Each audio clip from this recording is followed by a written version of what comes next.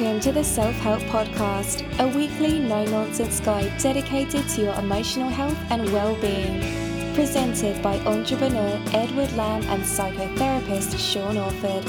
For more information, visit liveinthepresent.co.uk. Okay, hello, welcome to episode 494 of the Self-Help Podcast with me, Ed Lamb, and my good pal, Sean Orford. How are you doing, Sean? I'm doing amazingly well. I, because it was the anniversary of my heart surgery last week. Oh. A year. Wow. 6th of July was the annual event. Wow. Of having a pig's valve put in my heart. So I went round to the two different hospitals with dozens of Krispy Kreme donuts and thank you cards, and I've been going around and thanking people for what they did, and it was quite an emotional experience. Yeah. Oh wow, good on you! I'll bet. Yeah, a year. Yeah. Flipping heck. Yeah, and it was amazing. You know, I went to see the porters in the local hospital here, who would be wheeling me around to everywhere. And I thought I'd take them some donuts and a thank you card. And I went down there and they got really emotional. They said, no one ever thinks of us. They always think of the nurses. Oh, thank you so much. And it was really kind of, oh. Yeah, okay. Well, I'm just checking back through my text now, actually, to read. I'm not going to read any of these out, but 6th of July. Sorry to pester re. Any news from today? So, text me back later on. Actually, in 2 minutes, she replied, God bless her. Yeah. So, flipping heck, man. I'll have to read through those later on and just. It is quite. Going back through it for me is quite emotional.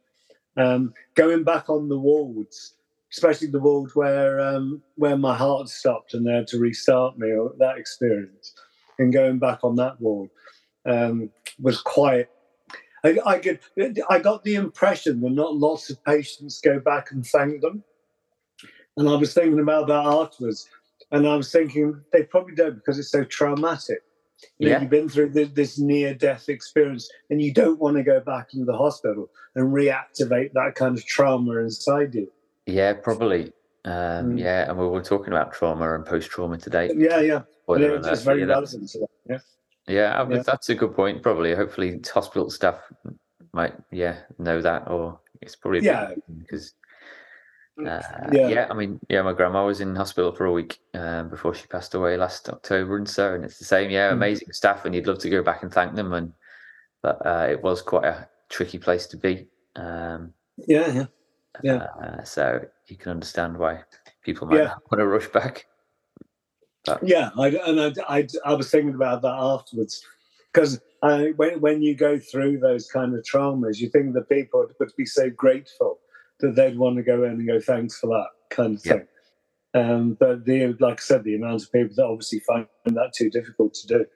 Yeah. All right.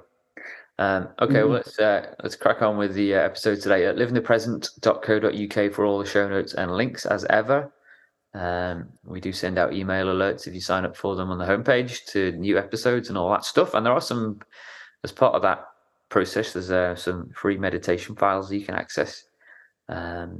Evening relaxation stuff that might come in handy actually once we've been through this. So yes, it is very relevant to today, really. Yeah. So you've written a blog post which kind of kick-started our discussion about this one. So.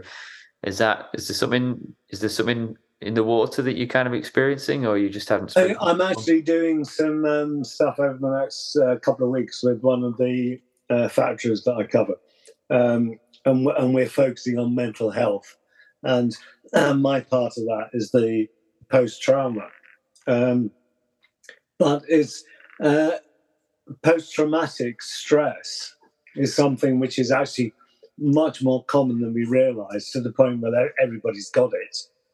It's when it becomes a disorder. It becomes post-traumatic stress disorder. PTSD is a term a lot of people. I mean, it's also a term that gets connected a lot of times to like military action. So people, soldiers, and personnel returning. Well, it was Freud that first came up with the idea of repression, so that people go through a dramatic situation which is scary, that they can't deal with it, so they encode it in their memory in a box in the back of the cupboard, so they don't have to deal with it. So his work was with soldiers that had what they called shell shock at the time. Right. Yeah. And my experience is that when someone has been through a deep trauma, say like an assault, say a woman's been assaulted, very often what happens is they'll go to sleep. And in the sleep process, the REM part of the sleep, the rapid eye movement, which is the dream part, encodes all what's just happened into like a dream memory, puts it in a box and sticks it in the back of the cupboard. And the person will go to sleep from a trauma, get up and go and get on with their lives like nothing's happened. Right. Yeah. It's quite weird. And it's only later, if it's re-triggered or if something happens to make that box come out the cupboard, that the contents ends up being dealt with. Mm-hmm. But if not, people can get symptoms from what's in the box. So it's like it's rattling in the box, like 20, 30 years later, but not realise why they've got these traumatic feelings or phobias about stuff. Yeah, so we'll all experience some kind of trauma in our lives, big and small, Is there anything, like, before we go into the issues of dealing with it longer term, is there anything you can do? Or it's very hard, obviously, if something's happened to you that's traumatic, it's hard to think rationally. But is there anything you can do at the moment that it happens, or within hours of something traumatic happening, to stop? Not necessarily. I mean, there have been loads of times when, especially when I ran the teams of counsellors, where an organisation would say, "We've had this disaster, we need a team of people now," and you go there to wherever the disaster is. But all you can do really is shake hands, give out cards, and make people aware of you, so that when they're ready, they can contact you to deal with it. Because at the time, usually it's too much. Yes. Yeah, I bet. I mean, it would be ridiculous for us to kind of say, right, once you've gone through something traumatic, go through this 3-step process. Yeah. The trauma is obviously so great that it's just people aren't thinking straight, I guess. And also it's varied. So say there's a family and there's a death of, like I say, a parent. Yeah, the eldest sibling usually has to take control and organise it all. So everyone else is weeping away and getting rid of their grief, but the person who's trying to organise it all has to put their grief in a box and stick it in the back of the cupboard, so they can do what they need to do. Yeah, and then other people can think, "God, they're bloody insensitive, aren't they?" Because they're not whooping and wailing as well. Yeah. But they will whoop and wail, but it might not be so quite a long time afterwards. Yeah. I'm just thinking, I'm one of the committees I've been stationed on for my council duty is a Merseyside Fire and Rescue Authority committee, which is quite a big Merseyside-wide one, obviously, with lots of subcommittees and stuff. And a lot of the stuff, the documents are quite dry, but obviously, fire and rescue services will deal with a lot of with a lot of traumatic stuff. In fact, I was on a station visit on the outskirts of Liverpool a couple of weeks ago, last Tuesday, and we had a tour of the station, which was cool. Learned about the work. I'm getting to know it all, so it's quite a lot to take in. But then we were having a meeting afterwards with staff, and twice the alarm went for, you've got to go and attend something. We didn't know what it was. So it was fascinating, actually. The first thing I thought, the most fascinating thing was how quickly they switched from meeting with counsellors mode to, poof, I'm out the room. There wasn't even a apology, we've got to go. It was just their brains flicked instantly and they were up and out the room. Like, I think maybe one of them said, "Sorry, we'll be back soon." But I remember watching one of them as it happened, and you could see the moment when his mind just went into work mode and out the room. They dashed in, and the fire engine zoomed out. 2 minutes later. So But you get that with a lot of service guys that are like that, and even if they're at home on holiday having a break from being on the front line, something will kick them straight in. So the classic is, I've actually seen it, but you hear it written about.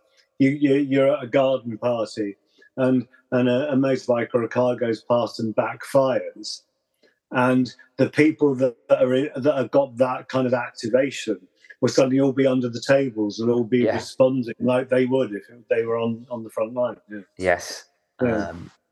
So I'm actually thinking about it now. As part of my role on one of the committees, I might try and bring up about how they deal with trauma and stuff like that from the fire and rescue men and women. Over the years, with the work I've done quite a lot of trauma work with service personnel, the police, the fire service, and things like psychiatry and A&E. I mean, A&E is a really traumatic place because there you are, you just kissed your wife and kids goodbye.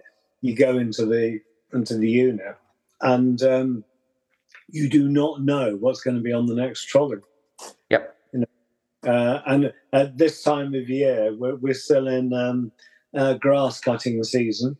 Mm-hmm. And what that means is people do not take their safety seriously. So they'll go and cut the grass with a flail mower or a hover mower in a pair of flip-flops. And then they lose their attention and then they do their feet. It's classic. It's classic. And I've seen people, they've lost toes, all kinds of things. Yeah.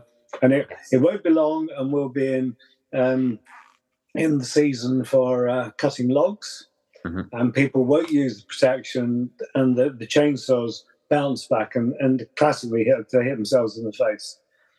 I mean, I've seen it so many times, that it can kind of blunt your feelings in a way. Is that another one? There you go. Mm. Yeah. So. Yeah, amazing. So, you've got some stuff in one of the first lines in your blog post that piqued my interest was the issue with post-traumatic stress disorder is not memory, it is recall. So, yeah, I guess something traumatic is just an experience like any other, but for some reason, it lodges itself in a way that when you recall that memory, rather than, that happy time I was on the beach with my partner. That doesn't trigger an emotional response that like a really traumatic thing does. So what's going on there? What's the difference?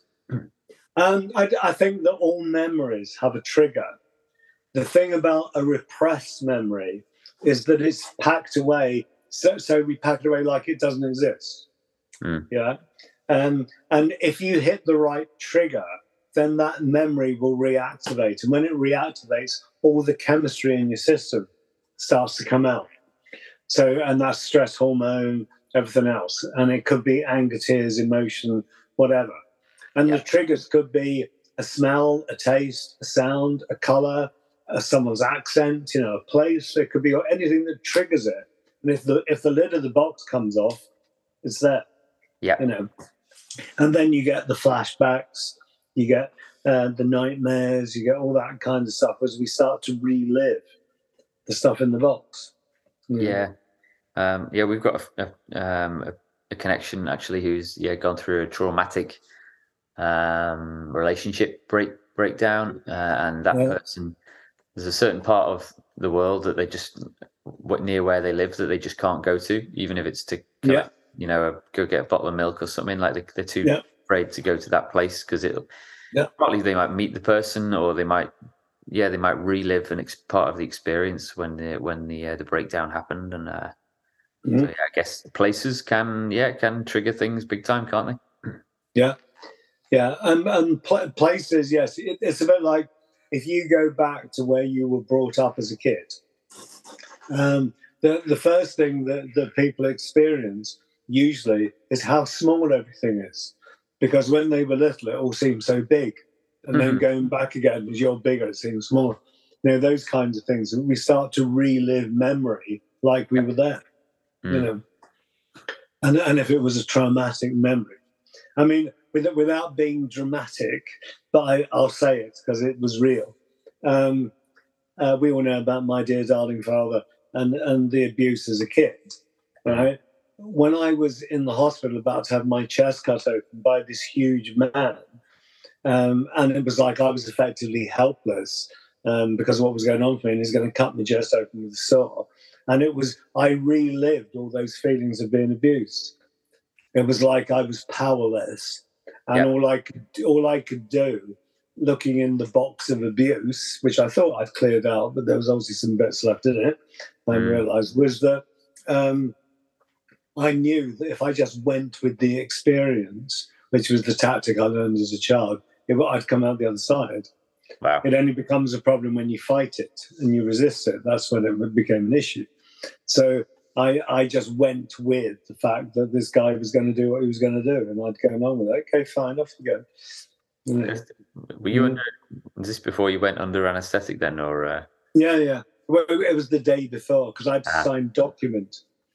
I'd signed document agreeing to all the things that you had to do. Yeah. And accepting the fact that could kill you, that could paralyse you, that could do this. I had to sign each bit.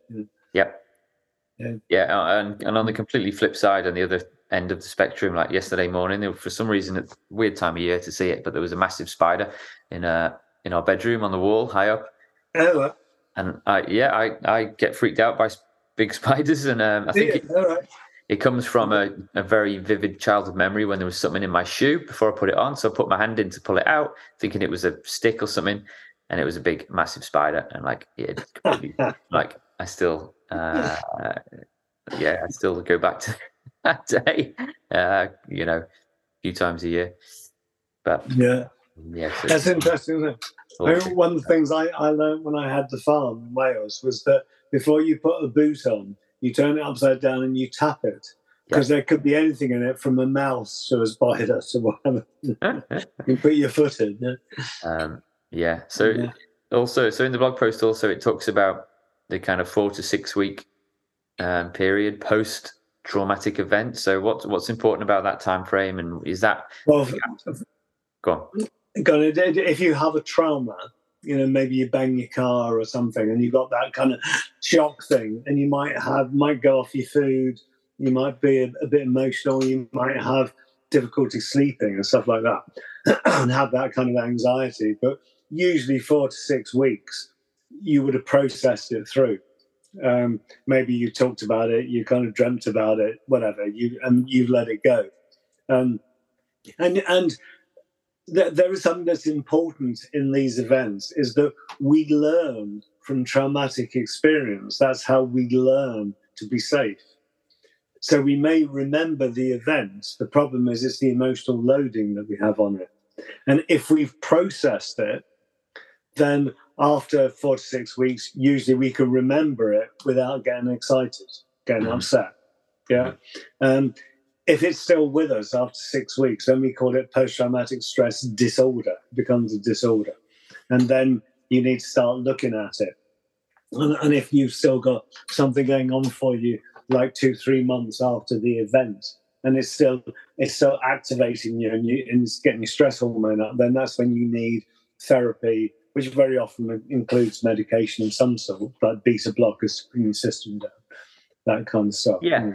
How does that then differ? Because we've talked in the past about a bereavement can take 2 years to process. I think we've talked about. So how does a bereavement differ from trauma, and why should you be a bit more worried if it's? Well, I when I'm using the word trauma, it's interesting that language. Using the word trauma, I mean like a one-off event, like you bang your car, you crash into someone else, whatever.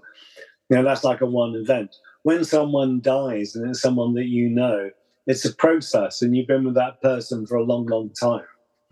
Many years, and then they go, especially if they weren't expected to go, and they've gone.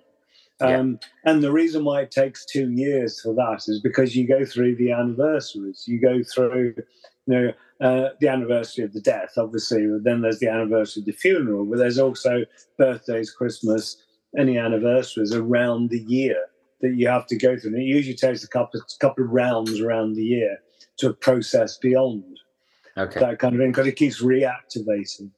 Yeah. And that's the thing, it's the triggers that reactivate trauma. Okay. The problem.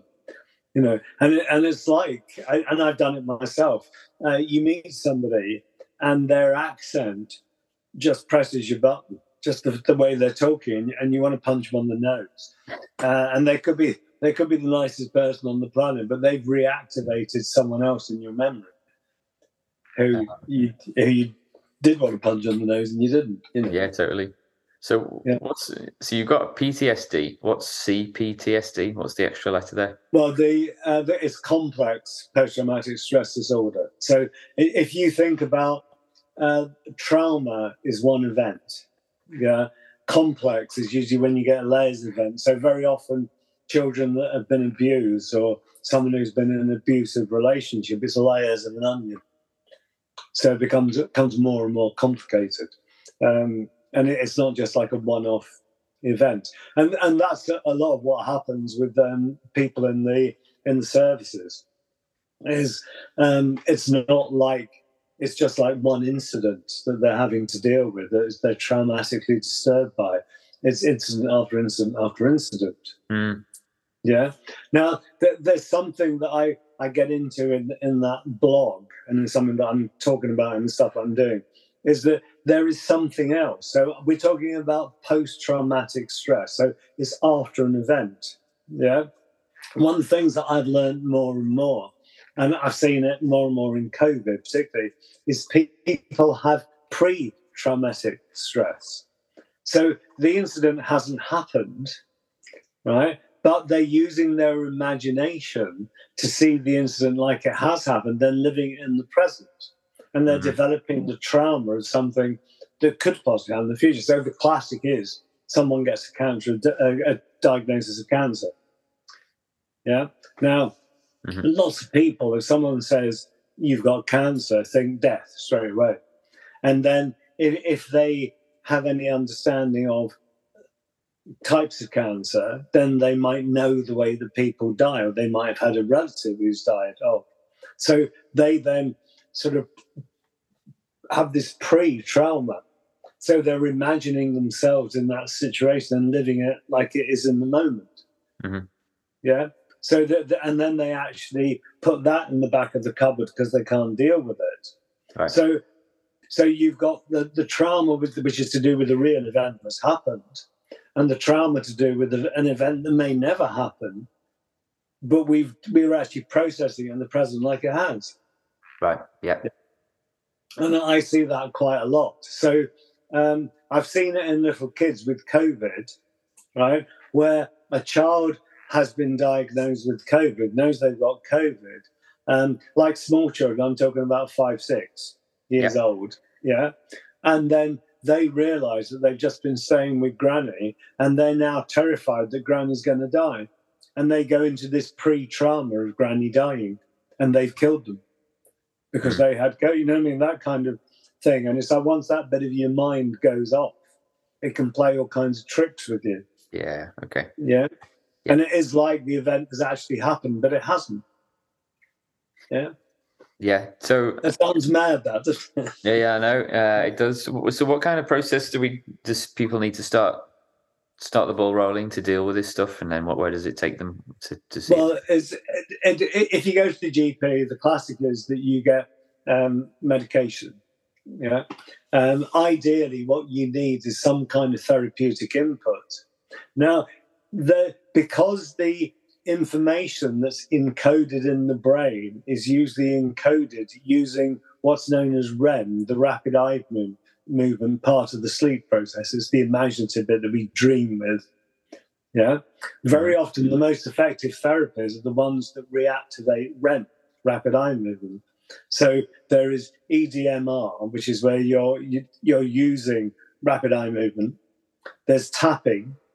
And then there's visualization techniques. So I particularly use a relaxation hypnotherapy technique called rewinding, where I visually get people to go back through the experience, but we take the layers of emotion out to the point where they can review the whole of the memory without getting emotionally activated.